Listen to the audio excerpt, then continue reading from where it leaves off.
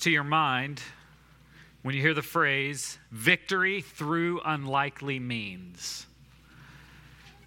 Perhaps it's some historical battle throughout history.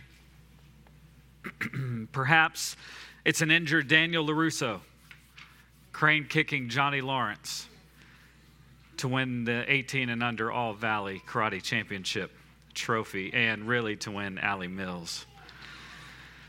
Perhaps you think of all the Rocky movies or Rudy or Hoosiers. Perhaps it's a sports team. It's the reason that you love March Madness. Or perhaps it's something personal.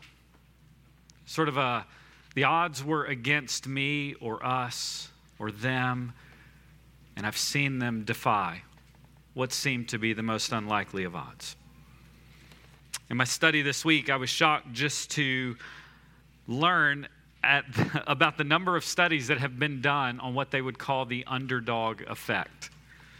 Why we're drawn to the stories of victory through relatable challenges, seemingly insurmountable odds, and a victory by the little guy in the face of adversity.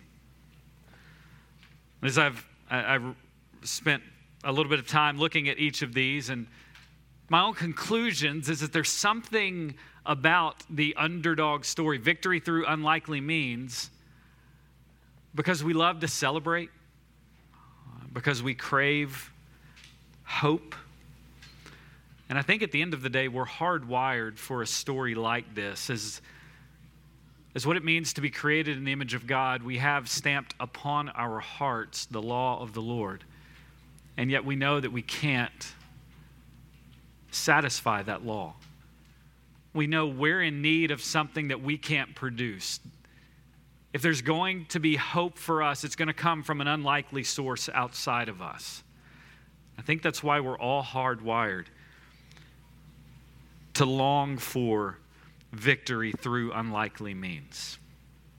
Well, the book of Exodus, we've been walking in for the last several weeks. And what we have found that the book of Exodus really is this story of the one true and living God who desires to make himself known. And he wants to make himself known to Pharaoh and to the Egyptians and to all the world. And now specifically, he wants to make his name known to his people Israel. And he's chosen to make himself known through a series of victories through unlikely means.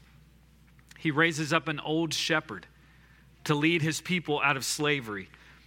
He's brought about plagues to set his people free. He's parted the Red Sea for some 2 million passengers, and then he swallowed up an attacking army in the same waters. He's made water drinkable by tossing a tree into the source. He's rained bread down from heaven every morning. He's provided quail all over the ground, and he provided water from a rock. It's been story after story of God, the one true living God, seeking to showcase his fatherly care for his people, seeking to showcase his divine providence. And when we talk about providence, we've defined this early on in the sermon series. For us to say God has the power and the right to do something, that's his sovereignty. God is sovereign to do whatever he wills. His providence is doing everything necessary to bring about his purposes. It's the wise and purposeful use of sovereignty. And so that's what these stories have been showcasing for us. His fatherly care, his divine providence, his good use. Not just he's strong enough to do it, but he's good as he does it. Use of his providence and these victorious purposes for his people. And as we approach our text this morning, Exodus chapter 17, verses 8 through 16, that story will continue. The accounts are all different, but the theme is the same. There is no other God like this God. And to be a part of his people is the most prized privilege that you could imagine. And the reason this theme needs to be repeated is because Israel, much like us, they're slow to learn and they're quick to forget. And so I'd like to pray that the Lord by His Spirit would graciously meet us, a very similar people, slow to learn and quick to forget the good news about who God is. So let's pray. God, as we approach your word, pray that you would allow us to behold and to gaze at wondrous things found in your word. Would you satisfy us this morning as we turn to your word? Would you feed us? Would you nourish us? Would you sustain us? Would you give us a longing for more of you? And would there be a diminishing of a love for this world? God, it's an unmatched privilege to belong to you, to be one of your own. And so this morning, would you use this sermon to remind us of the good comfort and safety that's found in being one of your children? And would you help those that are not a part of your family? Would you give them a longing to run to you for that protection, we pray? And for that to happen, I'm convinced that this sermon has to be better. Lord, you, by your Spirit, have to do a far greater work with this sermon than I can. And so, would this be the day that the word goes forth, you rend the heavens, and you give us a glimpse of your glory, and we walk away never to be the same again. We pray this. Help our unbelief if we don't believe it can happen. In Jesus' name, amen. Well, if you have your Bibles, I would invite you to turn them to Exodus chapter 17. Since the crossing of the Red Sea, what we've traced is God's unique travel plans for his people. He's going to take them to the promised land, and we've noted that he doesn't seek to get there as quickly as he can. He doesn't go the shortest route possible. No, there's another destination in mind. I would invite you to come back in the next couple of weeks, particularly in 2 weeks, as we hear about this other destination that God desires to bring his people to before he leads them to the promised land. The other destination, Mount Sinai, where he's going to make clear who he is to his people. Last week, we saw as God's people set out to Sinai from the banks of the Red Sea, Charlie walked us through these 3 crises that God's people faced. There was no drinkable water in Marah. There was nothing to eat in the wilderness of Sin. And then there was no water, period, in Rephidim. And up to this point in their journey, Israel has faced repeated opposition, but the enemy would come maybe from a most unlikely of sources. But it's been the most deadly, it's been the most threatening enemy that they've had to face thus far, and it's the enemy within, their own hearts, as they've grumbled so quickly. Their hearts have grumbled against the Lord and his chosen servants. And while still at Rephidim, they encounter for the first time an enemy from without, and that's what our passage focuses on this morning. And so what we'll do is we'll survey the account. We'll just walk through the account. No sermon points this morning. I'll conclude then with 3 applications. If you have your Bibles, look, Exodus chapter 17, beginning in verse 8. Then Amalek came and fought against Israel at Rephidim. This account begins telling us that Amalek attacked the people of God while they were still camped here at Rephidim. Amalek would serve us to just be reminded of who he is. He's the grandson of Esau. If you remember who Esau was, Esau had a brother named Jacob. Jacob dressed up as his brother Esau in order to trick his blinding father and to steal his blessing, to steal Esau's blessing in Genesis chapter 27. If we follow the course of God's plan for Jacob, Jacob's name would eventually be changed to Israel. Yes, the name of this people. And so while Jacob and Esau would reconcile in Genesis chapter 33, the distant cousins a few generations later are still warring against one another. And what we'll see is throughout their travels to the promised land, the Amalekites will be a consistent presence of opposition to the people of God. And it's interesting, this attack wasn't provoked by Israel. Wasn't that Israel was out looking for a fight. But rather what we learn when we allow Moses, another section in which Moses recorded this incident, we begin to learn what kind of people the Amalekites were. Listen to what Moses would later write in Deuteronomy chapter 25, verses 17 and 18. He writes to the people of God saying, remember what Amalek did to you along the way when you came out of Egypt, how he met you along the way and attacked among you all the stragglers at your rear when you were faint and weary, and he did not fear God. And so what's clear when it says that Amalek came and fought against the people of God, this wasn't a fair fight. This wasn't a bold, courageous military move. No, this was a cowardly attack. And the way in which he went about this attack was to do what? To begin to cut off those that were straggling in the rear. Those who would have been straggling in this massive caravan would have been the sick, would have been the elderly, would have been the young and the most vulnerable. And so what we begin to see in verse 8, when we allow other passages of Scripture to provide clarity onto this one, is that this was a cowardly attack by a godless people. And so what does Moses do in response? Verse 9 tells us. So Moses said to Joshua, choose men for us and go out, fight against Amalek. Tomorrow I will station myself on the top of the hill with the staff of God in my hand. And so Moses commissions Joshua to choose men to go out to fight the Amalekites, while Moses would station himself atop of the hill with the staff of God in his hand. This is our first time being introduced to Joshua, though it will not be the last. Joshua will soon be a prominent figure as the successor of Moses, and the one who God will choose to lead his people into the promised land. He's chosen here. Many scholars believe that this either was the beginning of, or it was even evidence of a military prowess that he would begin to demonstrate among the people of God. And so while this is the first time for you and I being introduced to Joshua, the original readers would have been very familiar with him.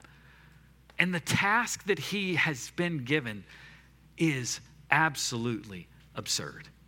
I mean, it seems insurmountable. Moses says, Joshua, hey, find an army out of this generation of people who have only been slaves. None of them had a background in weapons. Oh, and by the way, you have one day to get them ready. I love what Phil Ryken says. He says, so consider the situation. You are going into armed combat for the first time. You are going into armed combat for the first time with those who have no professional military training.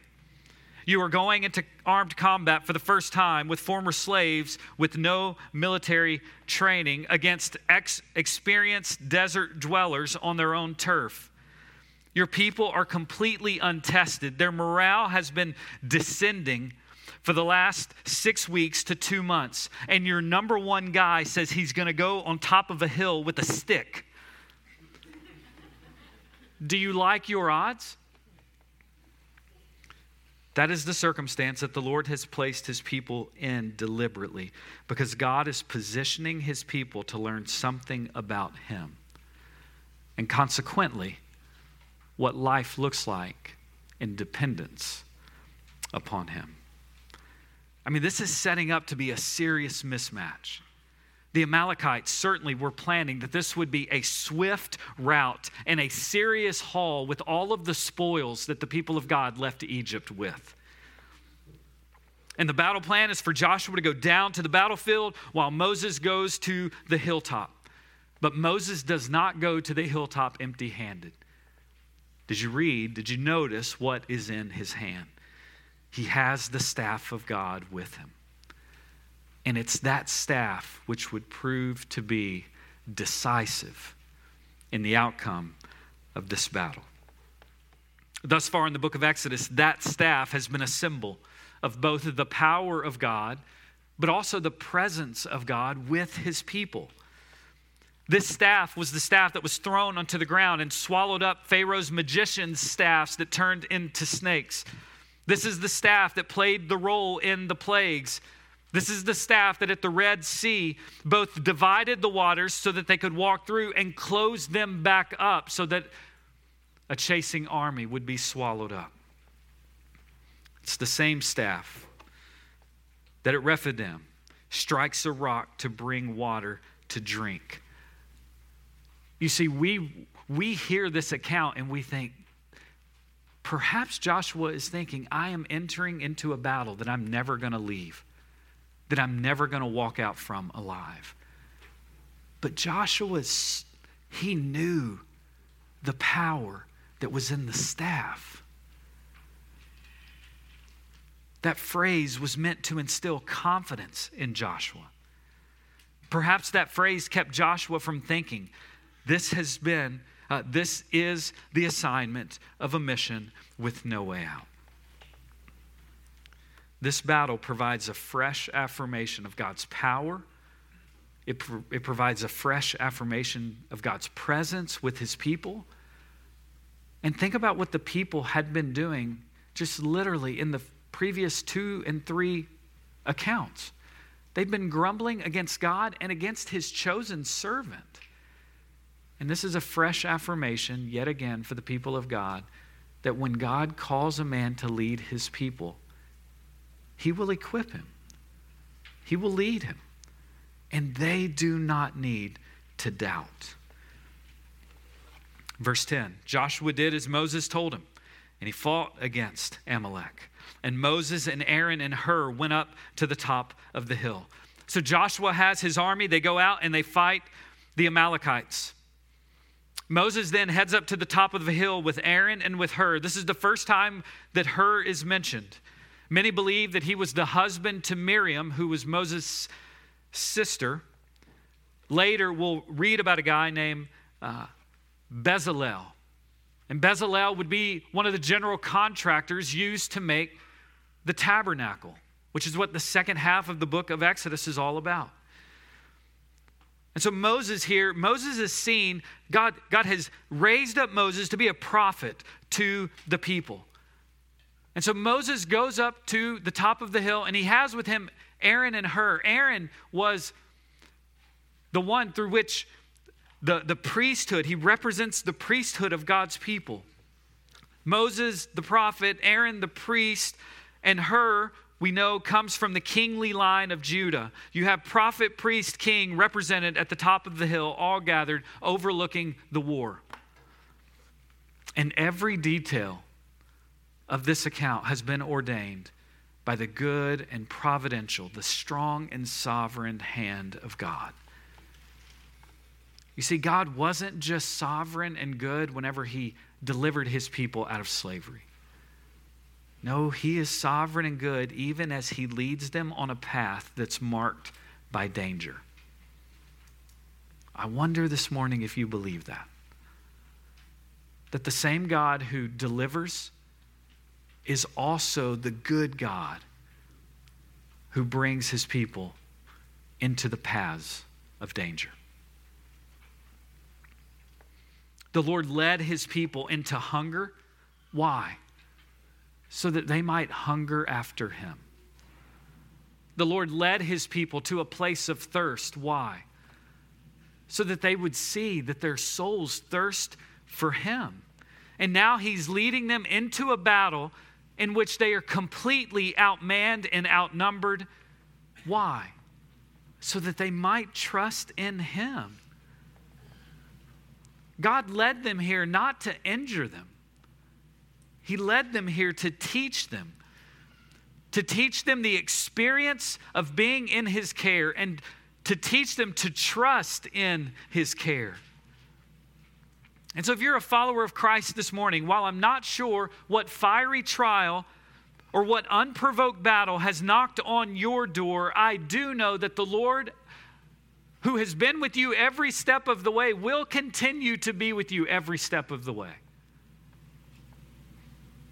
And he will exercise his fatherly care and his divine power at every turn. If you're a Christian this morning, do you believe that? Oh Lord, would you help our unbelief if we don't? Verses 11 through 13 really set the focal point of this account. Verse 11 reads this: "So it came about when Moses held his hand up that Israel prevailed. And when he let his hand down, Amalek prevailed. But Moses' hands were heavy. Then they took a stone and put it under him, and he sat on it. And Aaron and Hur supported his hands, one on one side and one on the other. Thus his hands were steady until the sun set. So Joshua overwhelmed Amalek and his people with the edge of the sword." What's most interesting about this account, which is about a battlefield, is that the focus of the author is not on the battlefield. Inspired by the Holy Spirit, the author, Moses, is seeking to get our eyes off of the battlefield and to gaze to what is happening atop the hill. Scripture is uninterested in giving us details about the battlefield, but it's consumed with what's happening on the hill, particularly with Moses' hands and particularly with what is in his hands. And again, this staff of God, it's not a magic wand. It's a symbol of divine authority.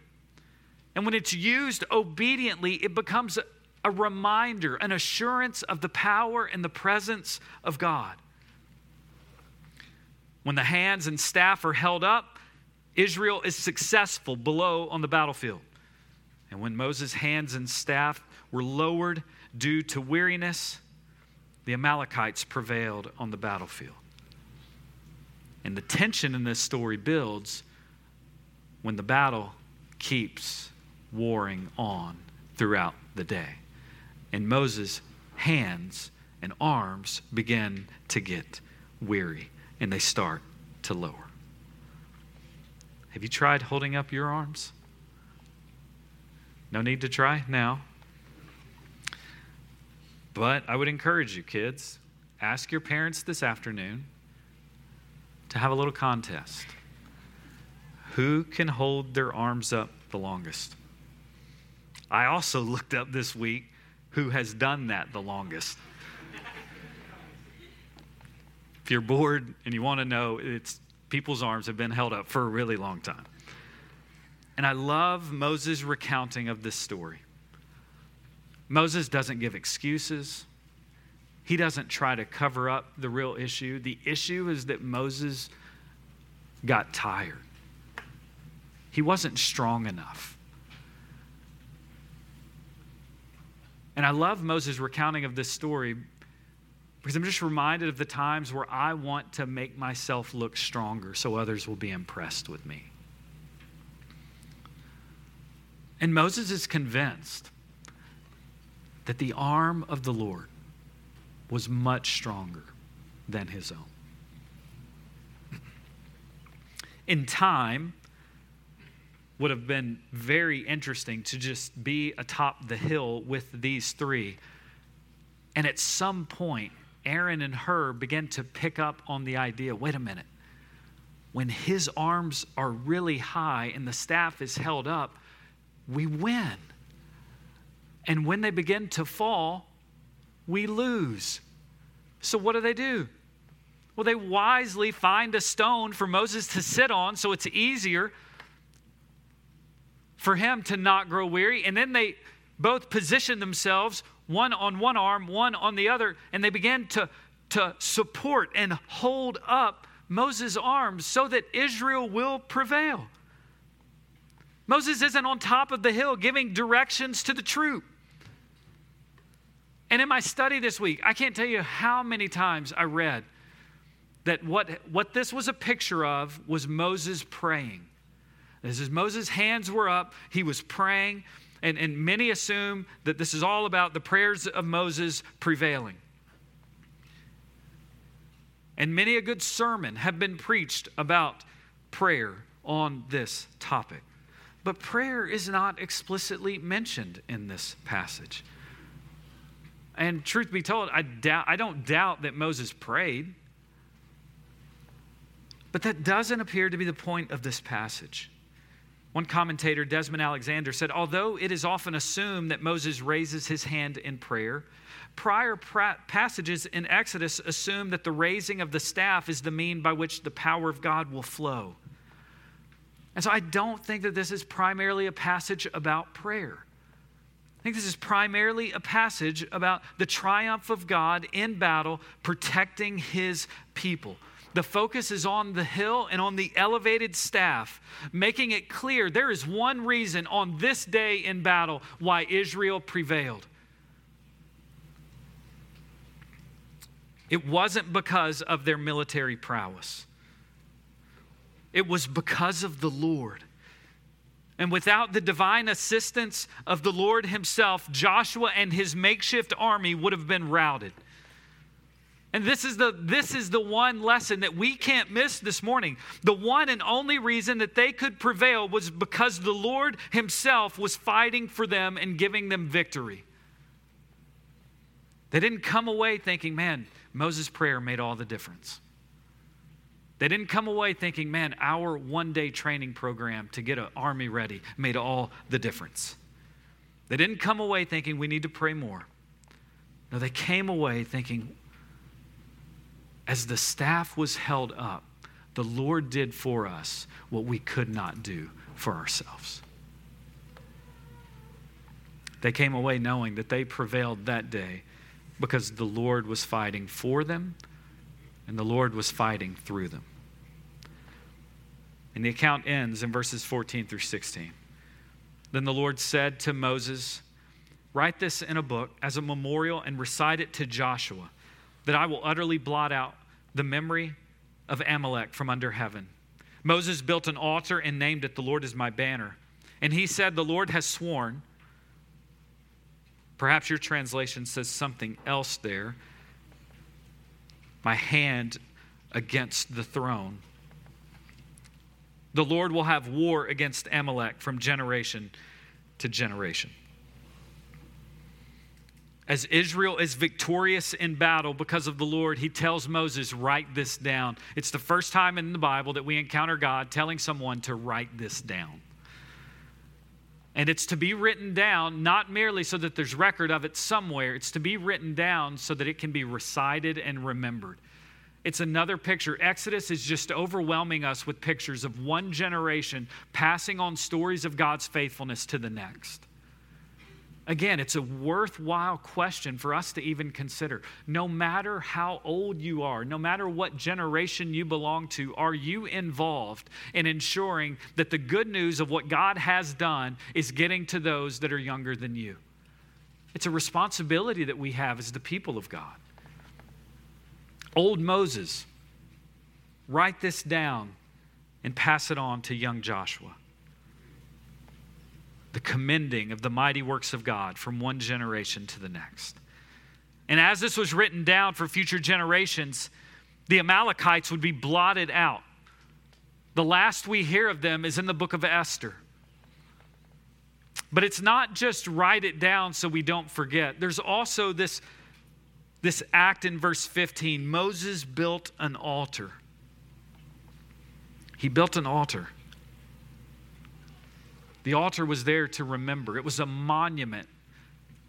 It was a memorial that was meant to evoke memories of this day in which the Lord had done for us what we could not do on our own.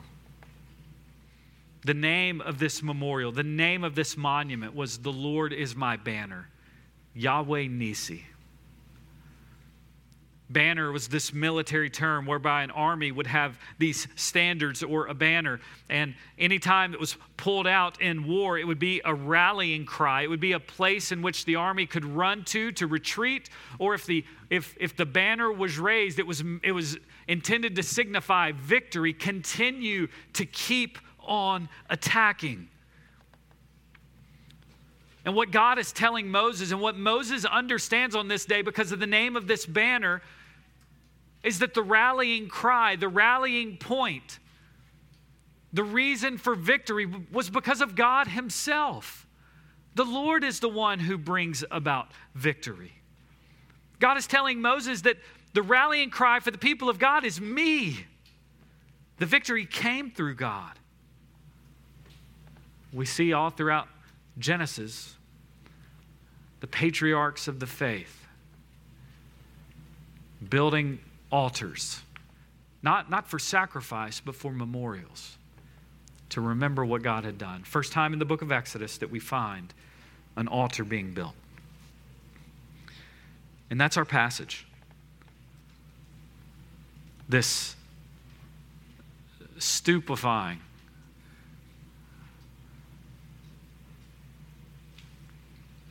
I'm trying to think of even another adjective, I can't. Stupefying is the best. Deliverance and victory on behalf of the people of God. They should have been routed on this day. I mean, they clearly didn't stand a chance. And yet the Lord has done what they could not do. What relevance does this battle possibly have for us in 2023? I'm glad you asked. 3 observations and applications for us. Number 1, Christians are called to engage in battle. Christians are called to engage in battle. Up until this point, Israel had been called to only be observers. The Lord is going to do all of the fighting for you. You just sit and wait. The Lord fought for them and he delivered them from slavery. The Lord fought for them and he delivered them across the Red Sea. But now that they have been set free and now that they are en route to the promised land, they must fight. And their fighting must be marked with a severe dependence upon God. No, from this point forward, after the Lord has set them free, from that point forward, they must fight. They're not to merely watch. And if you're a follower of Jesus, this ought to sound similar to the spiritual reality in your life. I'm helped by what Charles Spurgeon said. He said, Moses never said to the children of Israel while they were in Egypt, "Go and fight with Pharaoh." Not at all. It's God's work to bring us out of Egypt and to make us his people. But when we are delivered from bondage, although it is God's work to help us, we must now be active in the cause. Now that we're alive from the dead, we must wrestle with principalities and powers and spiritual wickedness if we are to overcome. And so, Christian, if you now are set free because of Christ, you now are empowered by his Spirit, and with grace, you now are to fight. The Christian life is not opposed to effort. The Christian life is opposed to earning. The justifying work, the earning work has been accomplished by Jesus. It was God's gracious work to save and to adopt and to make you his own. But you have been forgiven in order to wage this battle. You have been forgiven so that you would fight. Christ has won the war. And now Christians are called to be faithful in waging that war. There's a battle that we are to engage in every day. It's a spiritual battle. Our enemies are not flesh and blood. No one's going to call you to go and to seek to rout an army. No, Paul writes about this to the church at Ephesus. Ephesians chapter 6, verses 10 through 13. Finally, be strong in the Lord and in the strength of his might. He's writing to Christians and he's telling them, you have to be strong. There's an active role that you play. Verse 11, put on the full armor of God so that you will be able to stand firm against the schemes of the devil. Verse 12, for our struggle is not against flesh and blood, but against the rulers, against the powers, against the world forces of this darkness, against the spiritual forces of wickedness in the heavenly places. I wonder if we believe that as a Christian, we are called daily to be prepared for this battle, not against flesh and blood, but against powers and principalities, against forces of darkness seeking to undo us. Paul's going to talk about this battle is being waged against the world and against our flesh and against the devil himself. And so there are a host of applications as to what this battle would look like. Perhaps it's a coworker who doesn't like what you stand for. Your coworker is not your enemy. Perhaps it's the unbelief in your heart that you're to battle. Perhaps it's the besetting sins. Perhaps it's the longing for revenge. Perhaps it's the giving way to lust, the refusal to forgive others, having a grumbling heart. Perhaps it's the struggle with pride. Whatever your battle consists of, your battles are not primarily against flesh and blood. You don't fight by drafting an army and physically fighting others. No, Paul's going to say in Ephesians 6 that you fight with different weapons. You fight with the weapon of faith. You fight with the weapon of trusting in the promises of God. You fight with the weapons of prayer and of the gospel and of the word of God. Jesus would tell Peter, Matthew 26:52, put the sword away. Jesus' kingdom is not ushered in through that kind of battle. And so if you're a Christian this morning, I want to tell you that not fighting is not an option. You will be assailed. You will not make it to the end. J.C. Ryle, in his book, Holiness, writes about this spiritual battle. He says, he that would understand the nature of true holiness must know that a Christian is a man of war. If we are to be holy, then we are to fight. A true Christian is one who not only has peace of conscience, but who also has war within. A true Christian may be known not just by the peace that he has, but by the war he engages in. If you're looking for something to read, I would commend J.C. Ryle's book, Holiness, particularly the chapter entitled The Fight. We are to fight empowered by grace against the world, the flesh, the devil, these that are arrayed in opposition to the Christian. And this is a long war. I mean, the battle here on the battlefield, it raged all day. If you thought Moses would just take the hill, raise his hands, and then boom, it was over, that's not what happened. And before moving on, let's just remember that in this battle, weakness is the way to victory. Weakness is the way to victory. Mighty Moses couldn't do it alone. This has been all about God working through weak human hands. And Moses does not pretend at any point to have the strength needed. You see, you and I can suppose that a mark of a mature Christian, a really godly Christian, is one who is strong all the time. But in reality, the opposite is true. Because it's in our weakness that Christ is strong. This is what Paul would say in 2 Corinthians 12, 9 and 10. I love what J.I. Packer said. He said, felt weakness deepens our dependence on Christ each day.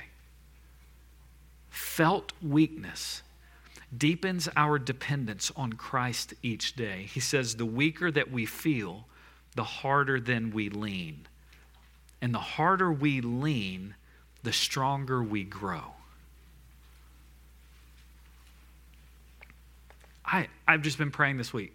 Lord, would you let Covenant Life Church not seek to be impressive because of our strength, but that we would be a church that's known for leaning really, really hard. on the one who is really, really strong. Friends, you are free this morning from feeling like you have to hide behind the mask of strength. Don't hide that from one another. As your pastor, I'm thankful that you don't require this of me. I am so weak. And yet I want to lean on Christ for strength. Second observation. We need one another in this battle. We need one another in this battle. Moses didn't fight alone. He needed Joshua to recruit an army. He needed the support of Aaron and Hur. Moses' hands grew weary, just revealing the human limitations and weaknesses in Moses. You see, what we forget is all along the way, the people of God needed Moses. And yet, in this moment, we're reminded that Moses needed them. And their support made all the difference. It made all the difference in this battle. We need each other to fight the world and our flesh and the devil. And so let's just say what the Bible says. The assistance and the help and the care and the service and the love and the support of other Christians in the context of a local church family cannot be taken for granted.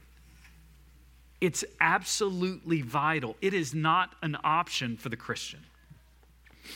And I'm convinced that given those here this morning, perhaps some of you are thinking or you're feeling like, I just don't know how much longer I can keep my arms up in the situation that I'm in. You didn't realize it was going to be this tough. It's perplexing. It seems to just keep persisting. And just even being here today, you've been reminded of how weary your arms are from seeking to hold everything together. I just want to remind you that the church is the God-given, designed place where we show up and we humbly acknowledge that we can't keep our arms up. You can't be strong enough. To the place where we would begin to acknowledge that, and others who, in hearing that, would grab a stone and would bring it by and allow you to rest and would encourage you by lifting your arms up. If you're tired and weary this morning in soul, there's no better place that you could be. Everything that we have been doing today is seeking to bring encouragement from the beginning to the end of what we do when we gather. It's to worship the Lord and to care for one another. The call to worship, you hearing from God, this reminder, be encouraged. Lift up your hands. Singing and hearing others sing, helping others lift up their hands. Scriptures read, prayers prayed. This is why we gather. It's why we have members meetings. It's why we do corporate prayer. It's why we have CLI. It's why we have community groups. It's why we have men's ministry and women's ministry. Because sometimes we need others, and sometimes others need us. Just encourage you, do a study this summer on all of the times in the New Testament where you read one another. And you'll be convinced biblically that you can't walk this Christian life apart from God's good design of a local church. Galatians chapter 6, verse 2 makes clear even what we see acted out in Exodus chapter 17. We are to bear one another's burdens. Ed Welch, in his book Side by Side, says we all need help and we're all helpers. And most of us have a tendency to mask one of those needs and realities, and we're quick to kind of make up for the masking by running to the others. Most of us need help, but we don't want to ask for it. And so we're quick to try to identify it in others and move in to help. We spend a lot of time hiding our needs. If you're a Christian, don't hide your neediness. Give others the opportunity to come alongside you and to help you. People will not think you're weak. In fact, people will think you're humble and godly when you're honest about your needs. And people love the opportunity to meet tangible needs and neediness. And friends, don't expect others to perceive it. And so not only do I encourage us to be honest about our neediness, but I would encourage us, I pray that as a church family, our eyes are open to the neediness of others. That we don't wait to be tapped in order to take a step forward in care of one another. And so this week, I would encourage you to be proactive. Ask others what needs they have. Look for ways to step in and to be an encouragement. I'm not merely talking about practical needs. Hey, I need help raking the yard. Praise God, rake someone's yard this week, maybe.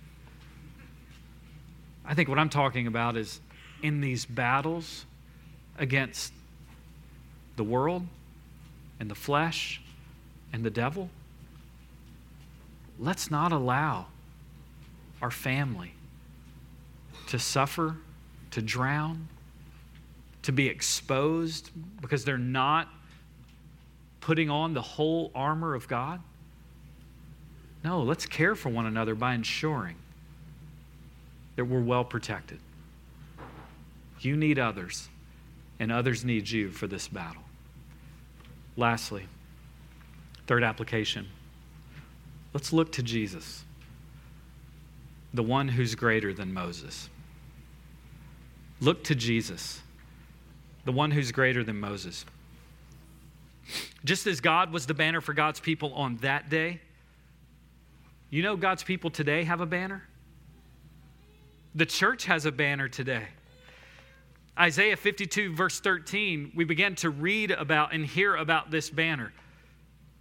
The prophet of the Lord says, "Behold, my servant will prosper.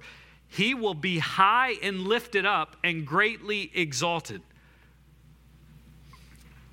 This one who will be high and lifted up, this one who will be a banner for God's people, points us to the ultimate fulfillment of the one who is high and lifted up and greatly exalted. You say, well, wait a minute, who was greatly exalted? Paul tells us, Philippians chapter 2, "For this reason also God highly exalted him." Who's him? Jesus Christ. "And bestowed on him the name which is above every name, so that the name of Jesus every knee will bow, of those who are in heaven and on the earth and under the earth, and that every tongue will confess that Jesus Christ is Lord, to the glory of the Father." Church, if you belong to Christ, you have a banner. There's a reason that you know victory, and it has nothing to do with you. It has everything to do with this one. The cross of Jesus Christ becomes the rallying point for his people today. The power for the church comes through the power of the cross and the empty tomb. And so what we need most as a church is not visionary strategies. It's not production value. No, God is going to do what he's going to do on his timetable through a faithful people. And so what do we do in order to remain faithful? What do we do so as to not forget? We keep coming back to the foot of the cross. And as Jesus is raised up, he will draw, he will strengthen, he will forgive, he will provide, he will fight for, he will protect. There's so many banners that are being raised up today among the people of God saying, let's unite around this. Covenant Life Church, we have one rallying point. And it's our Savior. The Lord is our banner. The Amalekites were defeated by Moses lifting up his arms. I said your verse 16 may have something different or interesting. The Lord has sworn, or another translation, the Lord, the hand upon the throne. One commentator, Douglas Stewart, says, I prefer the hand upon the throne of God translation. Moses seems to be lifting up his hands to the very throne room of God. Moses, through a piece of wood, has access to the throne room of God. And if you were a follower of Jesus in the midst of your battle through a different piece of wood, you have a pierced that has a pierced Savior on it. You have access to the very throne room of God. You can experience divine power and fatherly care. The Lord is your banner. And so we rally around the cross. We rally around the empty tomb. The Exodus story, it's the same for us today. God still desires for his name to be known among all the earth. Exodus 9:16, this is why the plagues are happening, so that his name would be known. And now he's beginning to make himself known, not just through leading people through the Red Sea into the wilderness, but he's letting them know his name by getting to know his character. Exodus 15:3, he's a warrior for his people. Exodus 15:26, the Lord is the healer. Exodus 17:16, the Lord is my banner. Israel isn't merely getting to know what God's name is. He's getting to know his character, what he's like. And notice where all of this learning takes place. It's not in Elim, where there were pools and it was an oasis of refreshment. No, all of this is taking place in the wilderness. When Egypt is bearing down, they have nothing to eat and drink. The Amalekites attack them. And the same is true for his people today. It's often in moments of trials and struggles that God makes himself known to us too, so that we will be able to say, the Lord is my banner. I wonder this morning if you can say, the Lord is your banner. Scripture says, if you hear his voice, do not harden your hearts. There's only one way to rally around and to stand under this banner, and that's to come to the end of yourself, turn from your sin, and trust in the work of Jesus alone. You may have walked into this gathering this morning unprotected by the care of God, but you can walk out with the protection of God that comes over your life as you come to give up your sin, to lay it all down, and to trust in the work of Christ alone. Today, do not harden your heart, but trust in Jesus. Because of Christ, you can say, he is my banner. On the cross, it was the man upon the hill, the prophet, the priest, and the king who mediated the victory of our salvation. Christ was lifted up so that God would draw us near to him through his perfect life, through his death as a substitute for sinners, and through his bodily resurrection. He has defeated our ancient enemies, far more pervasive, far more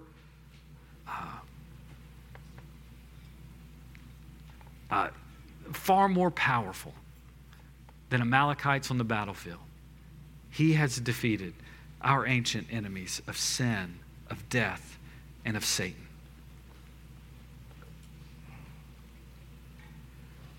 Did we in our own strength confide? Our striving would be losing.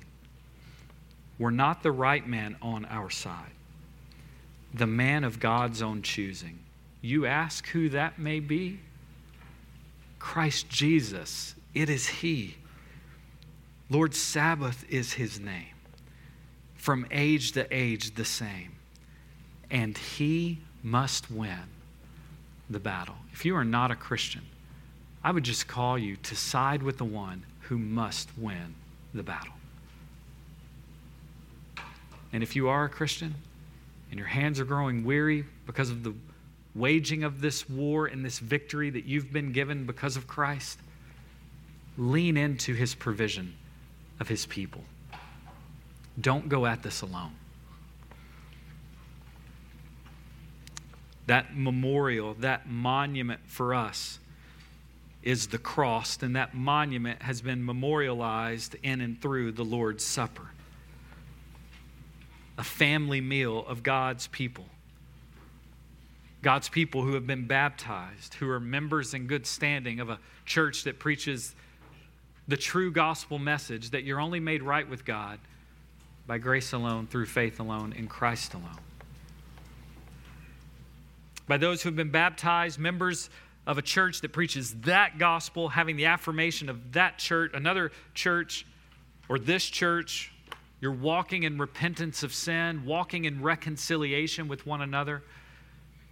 If that's you, this meal is meant to be a memorial for your own heart, to remember what God has done for you that you couldn't do for yourself. It's meant to be this opportunity for a chorus of worship to erupt from your soul, because He has done this to make you one of His. If you're not a Christian today, we would say that as the elements are passed, don't partake, but rather consider the opportunity to be loved and protected by this God. Be willing to turn from your sin and trust in Him alone. And so I'm going to pray. The elements will be passed about. We will wait till everyone has them, and we will take them together, even just being a good, visible reminder of our need for one another. And so let's pray. Our holy God, we come to your word and we ask that your word would pierce our hearts and give us understanding and give us enlightenment and make us wise. God, we thank you for the sacrifice that Christ provided. And God, I ask that you would, even today, allow this observance of the Lord's Supper to grow and to sustain and to nourish our faith. And Lord, we long for the day where we don't feast on this little meal, but we feast at the banquet table with the Lamb who was slain.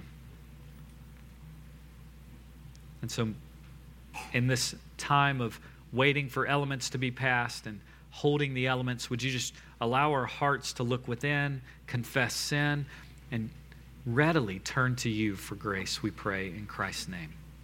Amen.